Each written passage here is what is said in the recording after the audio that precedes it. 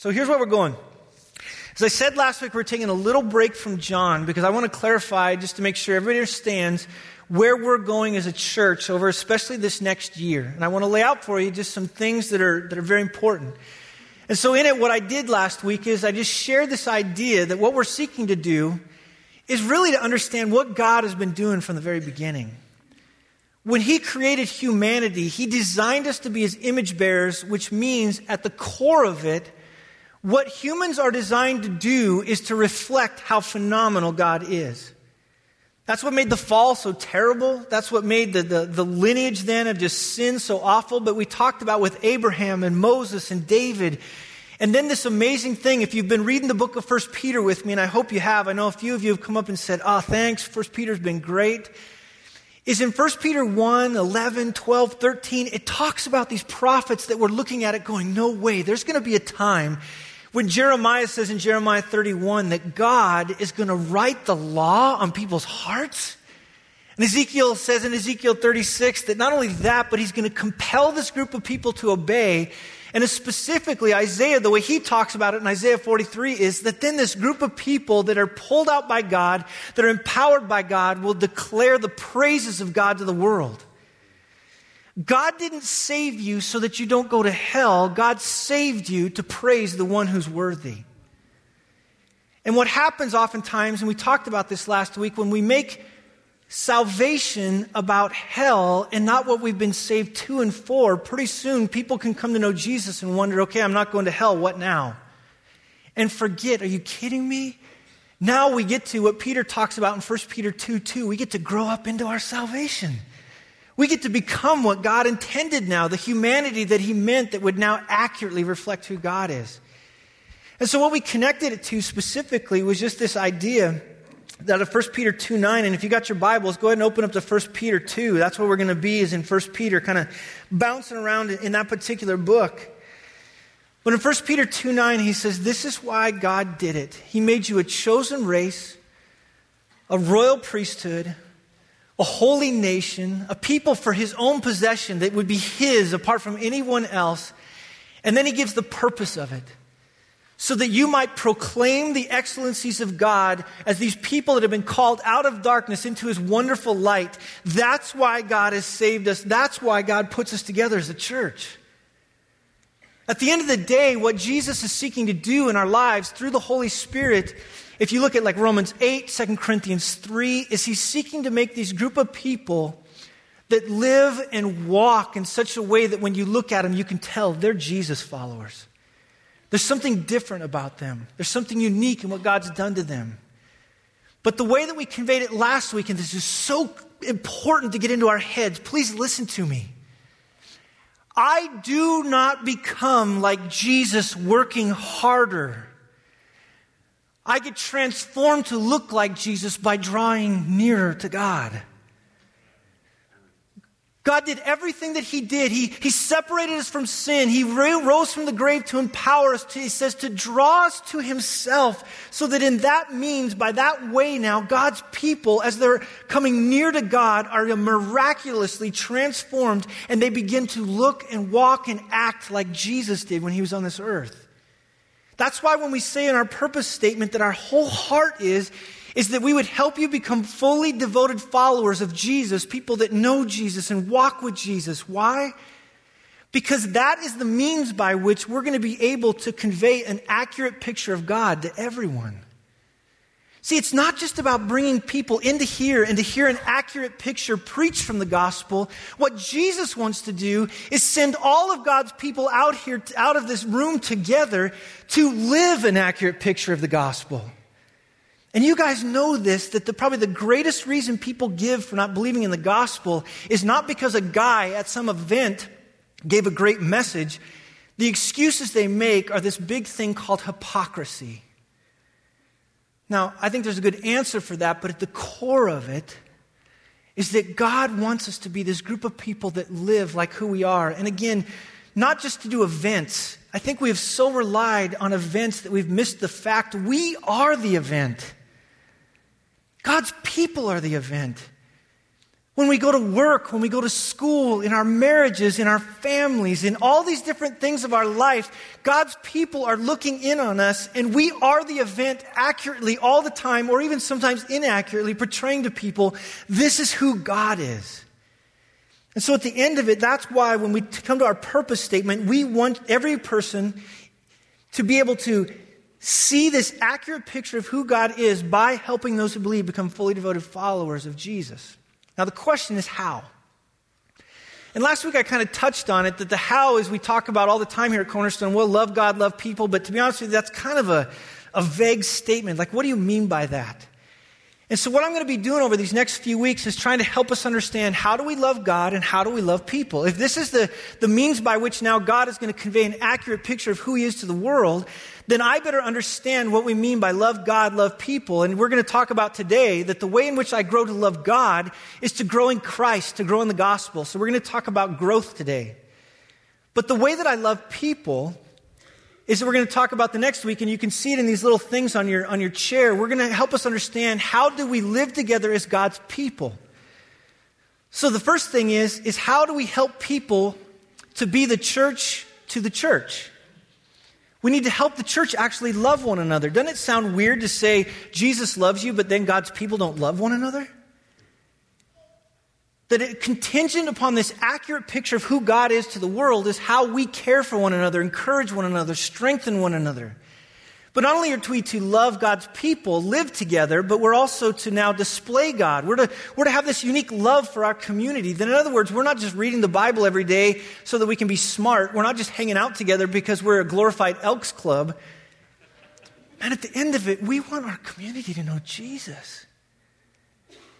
And we want all this to come to bear in such a way that our community knows and sees this accurate picture of God by how these people not only talk, but by how they live. And then finally, we would understand that it's not just about Simi, that God is a God that wants to have the praises of Jesus in every town, in every city. He wants to saturate this planet with the praises of Jesus. He wants to see us do a work globally, and so we need to mobilize ourselves globally to be able to join God in what He's doing. And so that's what we're going to be focused on. That's what we're going to be after. And so at the core of it then today in this idea of grow, where I want to go today is in 1 Peter 2:2. So turn your Bibles to there. And that's kind of what we're going to launch off into what we're doing when we talk about this idea of grow. Now what Peter's going to say is he's going to use this word grow, but he's going to say, look, I want you, like little babies, to long for the pure spiritual milk of the Word. And then he's going to explain why. That by it, he says, you might grow into your salvation. Now, notice how he doesn't say grow past your salvation. Notice how he doesn't say anything other than you're going to grow into what you need to become.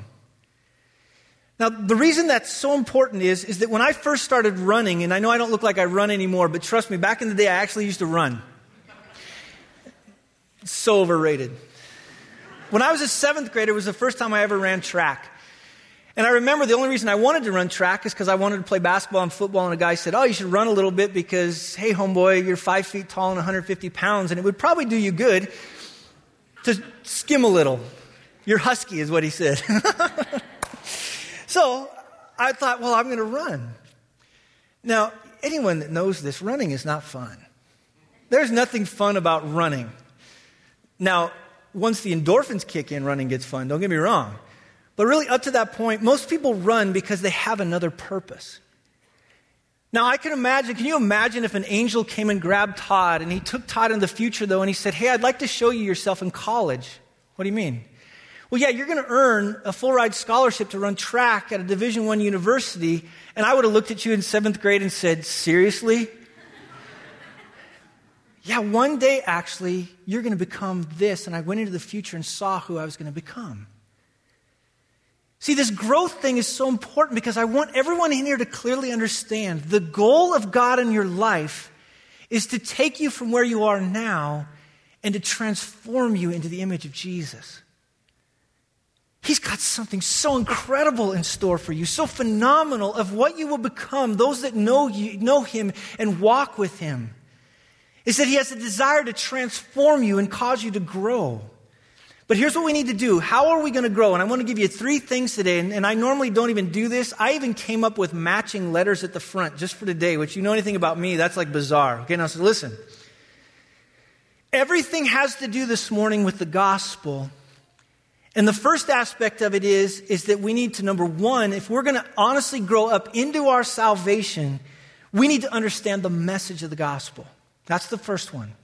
If I'm going to understand how to grow up into my salvation, I need to understand that message. So if you could, go with me to John 7. Keep your finger in 1 Peter and go with me to John 7 and look at verse 37. Let me just explain to you. What is it about this message of the gospel that we need to understand if we're going to grow up into the salvation that God's talking about? John 7 and look at verse 37. If you remember right, when I taught through this, Jesus is at this feast. It's a unique feast in which they pour this water out, and it would have been dead silent. And all of a sudden, in the middle of them pouring it out, Jesus stood up and cried out, verse 37, and said, "Listen, if anyone thirsts, let him come to me and drink." In other words, I'm that water. Whoever believes in me, as the scriptures said, out of his heart will flow rivers of living water. Now this he said about the Spirit, whom those who believed in him were to receive. The gospel does have everything to do with believe, but the idea that Jesus wants them to understand is when you believe, I am going to grow you, I'm going to transform you. The message of the gospel is transformation. And even the idea is he's talking way back in, is that this Holy Spirit that's going to land on them is going to do a work in them. The message of the gospel is this: your life cannot produce what needs to be produced. This life exists independently of you, but when God lands his Spirit into your life, watch out. Jesus is saying there's something special about these people that receive the Spirit. And you see this like in Acts 1 when the Spirit falls, or Acts 2 when the Spirit falls on them, suddenly this group of people, they start to change. Now I'll never forget when I first came to know Christ, and I don't know how many of you were this way, but when I saw Jesus for who he was, I was blown away. I remember suddenly for the first time understanding truths about him. I was compelled to follow him. I wanted to give my life to him. In my first few years, man, I was passionate and I just loved God. I couldn't get enough of him.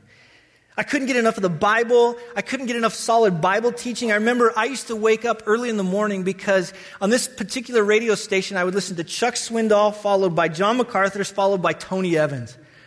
And I would just sit there for an hour and a half like, this is such good stuff. Go, Chuck. And my Bible, I'm just soaking it up, just blown away by these men that are teaching the Word of God. And I remember John MacArthur, unleashing one verse at a time and me going, I didn't see that in the Bible. But I just heard it. And I remember being blown away by that gap that used to exist between me and God and how Jesus Christ came to me and transformed me. I couldn't in any way close that gap.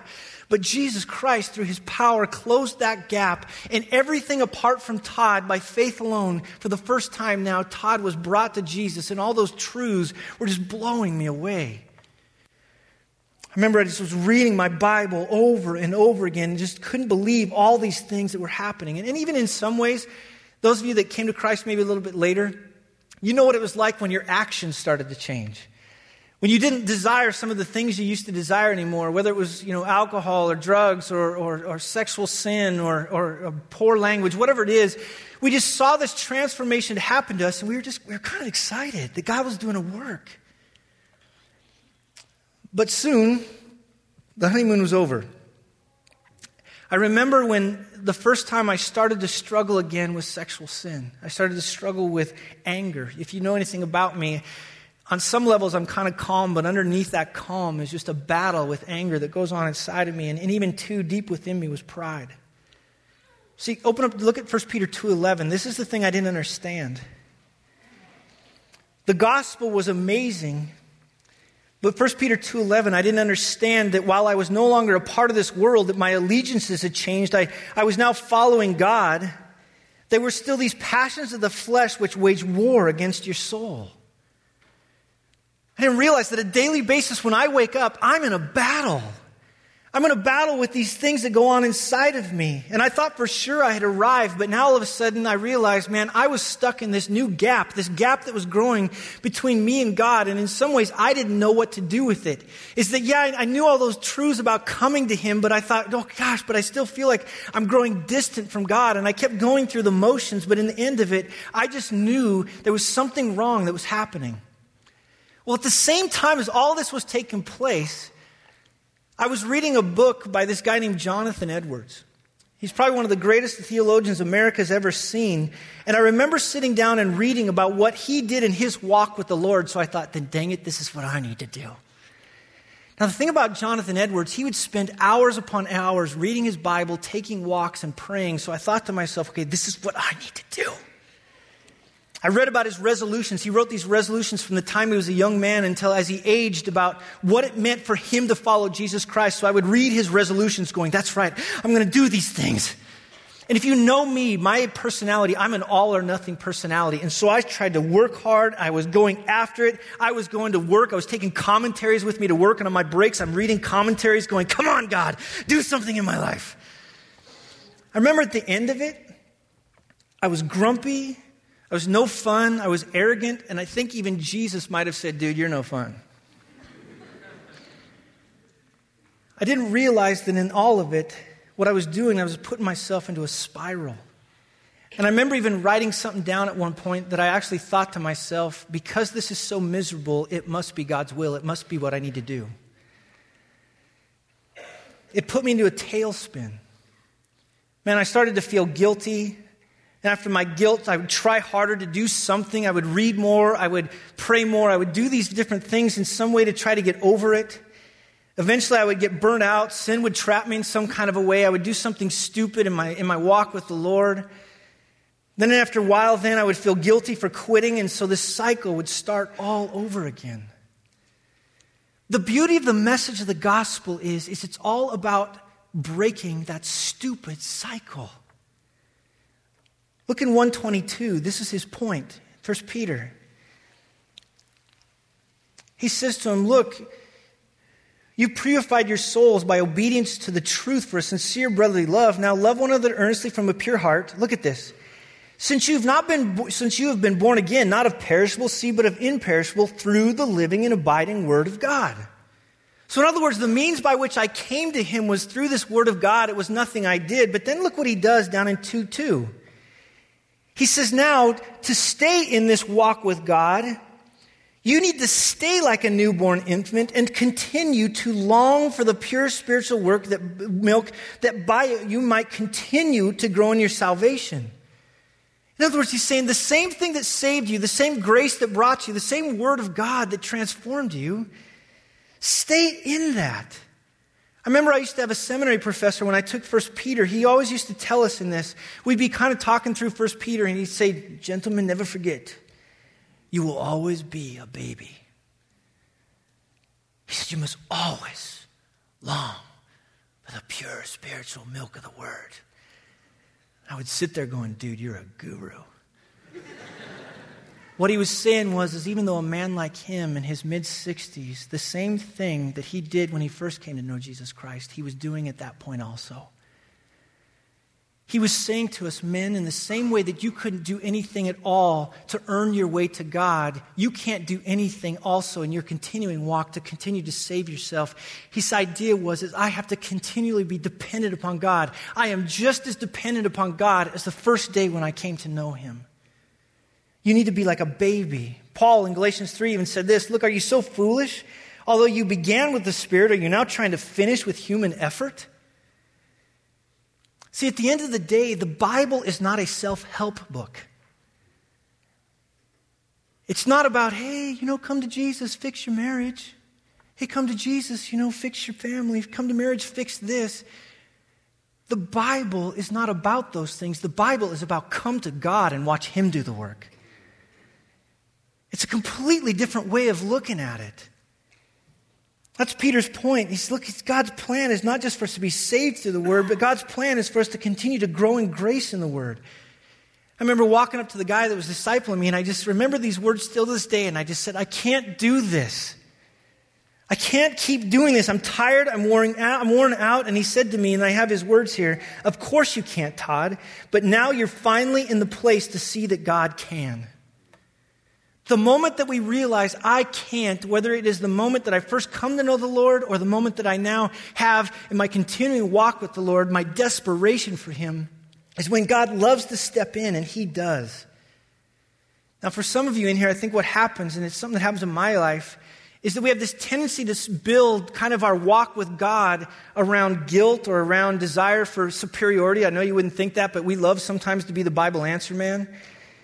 We build it around duty. And even the other day I was talking with somebody, and I said, why do you spend time with the Lord? And this is what she said to me, because I think it's the least that I could do because he loved me so much. In other words, I looked at her, so you're trying to pay God back. All those things quench the Spirit. At the end of the day, all we can do is what this baby does. When I feed a baby is come and say, I can't do anything. I'm going to come to you though. Would you change me? That's even his point when you come to like 1 Peter 3:18. Look at 1 Peter 3, verse 18. He's explaining to them, look, Christ also suffered once for sins, the righteous for the unrighteous. Why, Peter? That he might bring us to God. And being put to death in the flesh, but made alive in the Spirit. He goes on when you get down to chapter 4. Why did he do it? Well, you need to understand something that since therefore Christ suffered in the flesh, you need to arm yourselves with the same way of thinking. For whoever has suffered in the flesh has ceased from sin. So in other words, he has a goal in mind here, but he says, why? So as to live the rest of your time in the flesh, no longer for human passions, no longer trying to fix your life, no longer trying to be the one that thinks you can do it, but what? For the will of God. Peter's saying to these people, at the very end of it, you're striving and straining, all the things that you do nothing. It is coming to God because it's his will and saying, God, I can't. Would you please do it in me so that I might live the way that you want me to live? That's why it's so key, I think, for us to understand when we think about this walk with Jesus, when we think about the message of the gospel, at the core of it, it's saying to us, you can't. Now, some people will say to me at different points, you know what? I don't even know if I want to live the will of God. I don't even know if I want to live for him. You know, I don't want to go to hell. Don't get me wrong. I don't want to go to hell, but I really don't want to follow Jesus. And I would say to them, then you missed the point. That's why in 2:3 he says, if you've tasted that the Lord is good. There might come a point where even maybe one of you, and I don't know, might look at it and go, you know what? The only reason I've even come to Jesus is because I want to escape hell. Jesus did not save you to escape hell. He saved you to join him in what he's doing, and what he's doing is bringing praise to God. So that's the first one, the message of the gospel. Here's the second thing if we're going to grow in our salvation, which the next one, when we speak about the gospel, it's the measure of the gospel. Now, the thing about Americans, don't we love to measure how we stack up? Americans are funny that way. Man, we love nothing more to know who's fastest, who's strongest, who does this, who does that. And in this weird way, we really want to know who's the best. The other day I was at my daughter's cross-country meet. And I never thought I would be this parent, but my daughter comes around and everything in me wanted to go baby! You got to beat that idiot little girl in front of you! Win! I mean, I was just like, oh my gosh. I was like, oh no, I'm that dad. I'm that dad.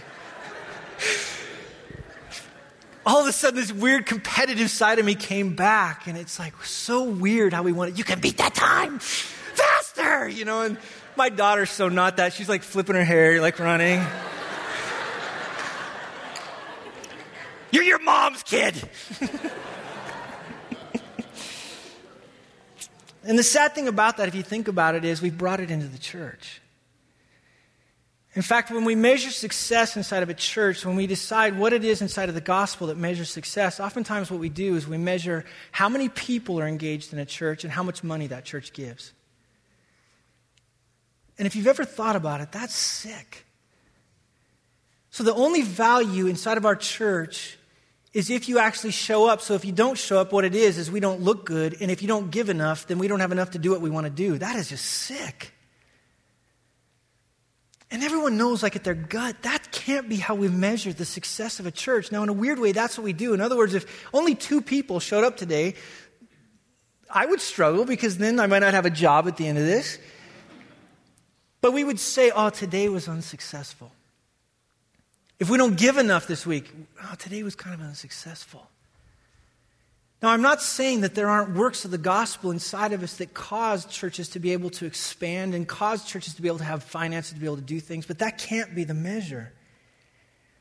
Not only that, but oftentimes, even in our personal lives, the weird ways in which we measure are just dumb. Oftentimes, how we measure is not by who we are and what God is doing in our life, but we measure it by what we do.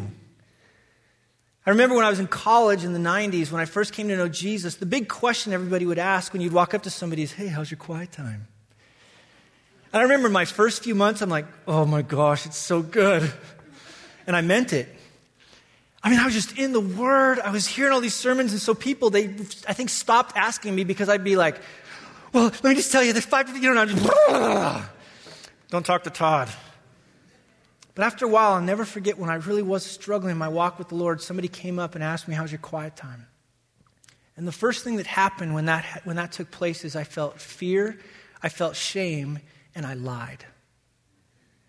I got into a pattern of trying to convey myself as somebody that I wasn't. I remember as people came up, I used to feel so terrible because they'd come up, and how's your quiet time? And I did that weird fake voice, oh, so good, brother, never been so wonderful. All the while knowing, man, my quiet times haven't been good. Not only that, sometimes we measure it by how devoted you are to a local church.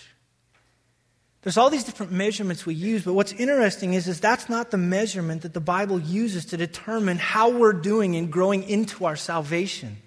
I'm not saying those aren't great byproducts of it. I'm not saying that we shouldn't have time with the Lord, quiet times. I'm not saying we shouldn't be devoted, but those are things that we do as far as how I now do to engage with God. But God says, I'm seeking to be transformational in your life. And so when we get to 1 Peter 2:1, you'll see this, that one of the aspects of one of the ways that I can measure the work of the gospel in my life is that I begin to crave the things of this world less and less. He even lays out for us these various things, and Pat nailed it so well. It wasn't a conclusive list. He was just saying there's all these things that cause me not to hunger for God's word. And so those of us that know Jesus, that walk with Jesus, we know that we don't want anything to do with those things that Jesus died for. One of the ways I'll know that I'm growing into my salvation is that I want those things less and less and less. But not only that, but I'll start to crave other things. God will start doing a work in my life. You'll even see this like in Galatians 5. Paul will even say that those that are in the flesh, that desire the things of the flesh, this is what it looks like. But then he's going to lay out for these people that walk with Jesus. Here's what it looks like when you walk with Jesus. You will start to see, and this is the measurable thing we should look at, you will start to see more love coming out of our lives. You'll start to see more joy coming out of our lives, more peace coming out of our life, more patience coming out of our life, more kindness coming out of our life, more goodness coming out of our life, more faithfulness, more gentleness. We'll start to see self-control. See, there was one group of people during the time of Jesus that were so good at quiet times, at money, at numbers, at devotion. They were called Pharisees. And Jesus came in and said, do you want to know what it looks like to grow up in your salvation? I'll put it in 2 commands. Love the Lord your God with all your heart, mind, soul, and strength, and love your neighbors yourself. You'll know that you're growing into your salvation, not when all these other things concern you, but when you're being drawn to love God and love people. And the means by which we love people are all filled out inside of what Galatians 5 says the Spirit does in our life. Now, next week, we're going to cover this idea of what it means to live together. One of the main reasons that we need to live together is that there's 2 reasons that I'm just thinking off the top of my head. One is that we need the body in our life because we all know we have blind spots, don't we? We all have blind spots in what it means to know God and love God and follow God. So I need the body of Christ to speak into my life. But the other thing is that this is not a Lone Ranger event. God has called groups of people to display how amazing He is. And so in it, we're going to talk next week in this idea of what it means to fulfill what God's called us to do is that we actually need to be in relationship with one another. So the first one is what with the gospel? The message, good. What's the second one? Measure. Now here's the third one, just to put it down. The third one is the means by which this gospel is carried out. Now, this is really crucial. Everything I've said up to now were not to in any way dissuade you from being engaged in what sometimes people call the spiritual disciplines. I truly believe that God has given us things like time in the Word and time in prayer and fasting and giving. There's all these things that God has laid out in His Word to help us understand how to walk with Him and how to know Him and how to be transformed by Him. One guy I was just reading recently, he gave a definition of spiritual disciplines. He said, look, they can be described as behaviors that facilitate spiritual growth. I thought, that's not bad. Another guy put it this way, though. He said, spiritual disciplines are the way in which I put myself in God's presence so that He might change me. I like that. My time in the Word is that I would put myself in God's presence. My time in prayer, all these different things come to bear in such a way that I put myself into God's presence and I put myself in His path as a means of saying, God, I can't change me, but I come to you now. And the way you've called me to come to you, make me different. It reminds me back just a few weeks ago, I was looking at Mark 10 and I was reading through, and if you can remember, there was a beggar in the crowd called Bartimaeus, and he was on the side of the road and he heard that Jesus was coming. And in some way, this blind beggar got himself in a position where Jesus could hear him, and this is the words he said when he came by. He said, Jesus, Son of David, have mercy on me. Now, everybody in the crowd was looking at him, and you can even hear it. They're telling him, man, shut up. Jesus is coming by. But he was not dissuaded in the least. He keeps pushing more in there, and he just goes, Son of David, have mercy on me. What spiritual disciplines are is this very thing. I'm putting myself in front of God, and I'm saying, God, in the same way I needed mercy at the very beginning when I came to you, I'm doing what you've asked me to do so that I might come and stand in your presence and you might have amazing mercy on me like you've had from the very beginning. I read the Word, so I just come in front of Him to understand more of who He is and what He wants to do in this world, and so that He might have unique mercy and lavish grace upon me. I spend time in prayer telling Him the truths of my heart, begging on behalf of others that they too might join God in what He's doing. I fast, not because it's a weird thing to do, but because I want God to squelch my things for this world and cause me to hunger in a greater way for Him. I give because I don't want the things of this world to trap me. I want Him to use them in ways that advance His kingdom in a greater way. I sing the truths of God because I don't know what it is, but there's something beautiful about singing, except when I sing, that does cause you to just think in a different way about who God is. I meditate, and I'm not talking hummity where I empty my mind. I'm talking I fill my mind with Scripture so that I can sit and think about the amazingness of God. Now, the key to this, though, to remember, and the reason that I couldn't be Jonathan Edwards is because everyone is different. God is not asking Todd, and that rhymes, to be Jonathan Edwards. I mean, can you imagine as a parent if I expected my kids to be the same? Some of your parents out there going, there ain't no way. Now, there's principles that we bring to bear, but the other day we're driving around, and if you know anything about my daughter, she's a little anal Annie. We come up to a stop sign, and I forgot to turn on my blinker. She goes, Dad, turn on your blinker. No. On the freeway, Dad, are you going too fast? None of your business. Dad, those shoes don't look good with your shirt. They're flip-flops. My daughter is so different and so unique. Man, my son, when we pull up to the stop sign, he doesn't care. He's got his fingers so far up his nose looking at bugs, and that's what his world is.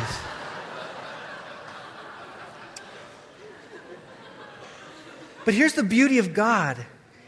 He understands that all of us are different, and while those things that I talked about, those disciplines all come to bear in my life, they come to bear in a different way, at different times, in different ways. We understand that the book of 1 Peter wasn't just written to the same person. It was written to slaves and masters. It was written to people under all kinds of different forms of government. It was written to husbands and wives. It was written to a diversity of people, and yeah, these principles came to bear, but he understood that all these different people were in different spots, and even when we get to 1 Peter 4:10-11, he acknowledges not everybody's the same. How we then work it out is different. Not everybody this morning was called to preach, But all of us today are called to be the body of Christ in all kinds of diverse different ways. One guy that I was reading this week, he said, this is what's so amazing about God.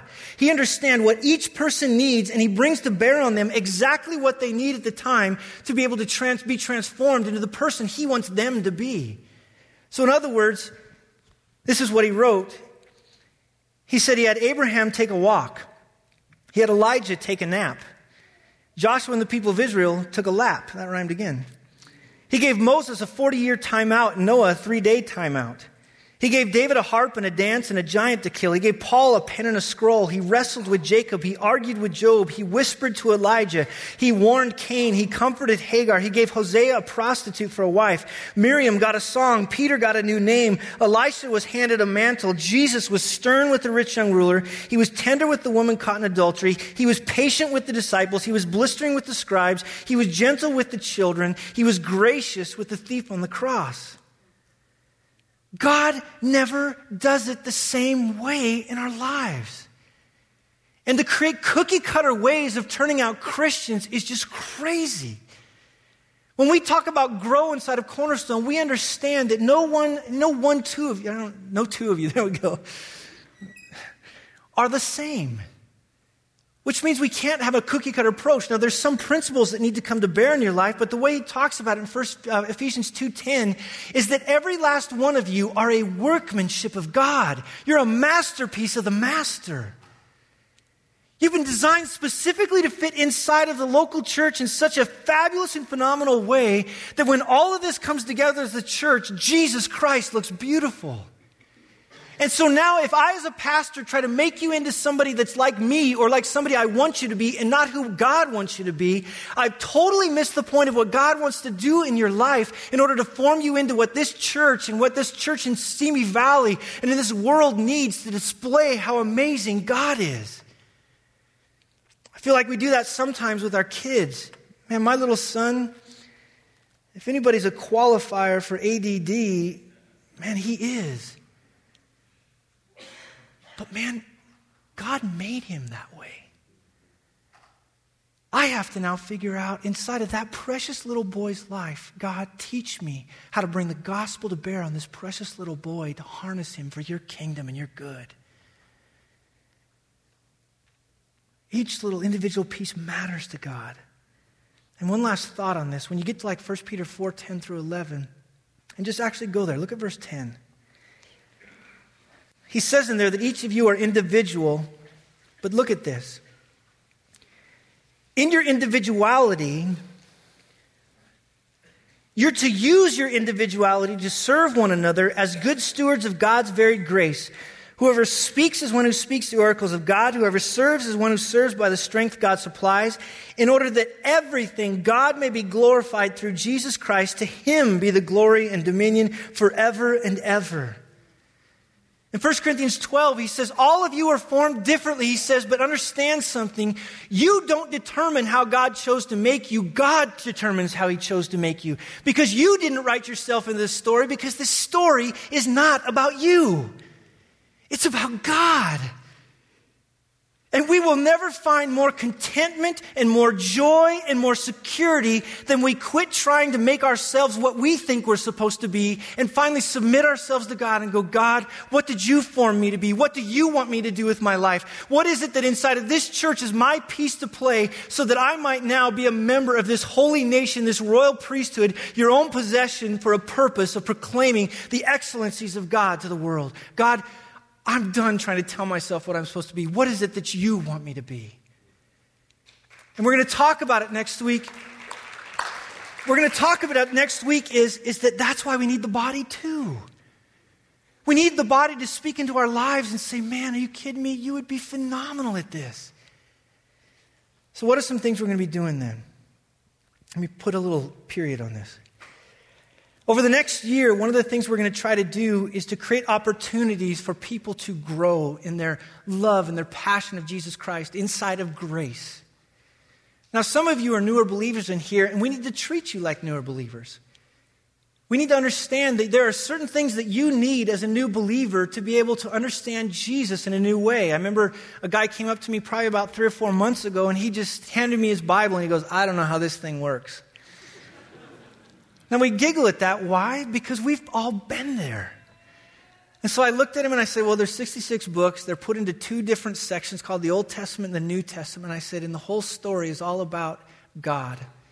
I said, it has a phenomenal beginning. It has a problem that happens in the middle of it. It has a phenomenal solution, which, by the way, is all of God. And let me tell you something, the ending is phenomenal. You should read it. And he looked back at me and he said, so that's what it's about? I said, yeah. And he goes, thank you. And he walked away, and I haven't seen him since, so I don't know what that means. There's truths about what we believe in, isn't there?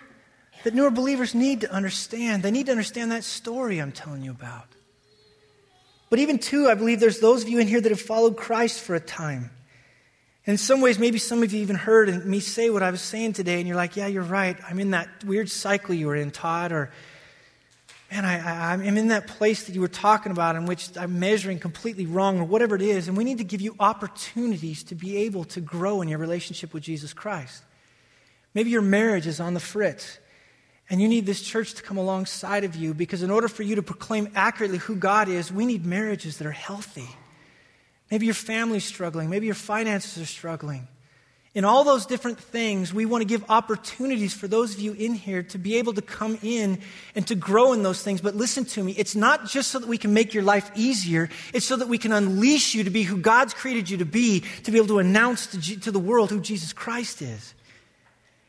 We believe all these things come together, whether it's classes for leaders or whatever. That's what it's for. But at the end of it, I'm going to go back to where I started last week. We don't work harder. We draw nearer. Jesus died to draw us nearer. He's our advocate to continue to draw us nearer. And let me tell you something, when he comes back one day, talk about near. We're going to get all the nearness we can do for eternity. Take advantage of it now. Amen? I always say this before, I'll say it again. I truly love you. And I am so excited about this year. I am so excited to see what God's going to do in our life as we as a church begin to draw near to him, as we begin to grow into our salvation. So let's pray. Jesus, thank you so much for today. Thank you for every person that's here. Thank you for the grace you've given us. Thank you for the amazing message of the gospel. Thanks so much that you called us not to work harder, but to draw nearer so that your work might happen in our lives. God, I understand it's not just to let go and let God. I understand we have a part to play in this as we put ourselves in front of you, that you might have mercy upon us. God, help us to measure it correctly. Help us to see fruit coming out of our lives, the promise of John 15. And then, God, would you take every individual in here, transform them into the people that you want them to be so that this church and the other churches in Simi and even in this nation and this world can accurately proclaim to this world just how amazing you are. Give us that grace. In your precious name we pray. Amen.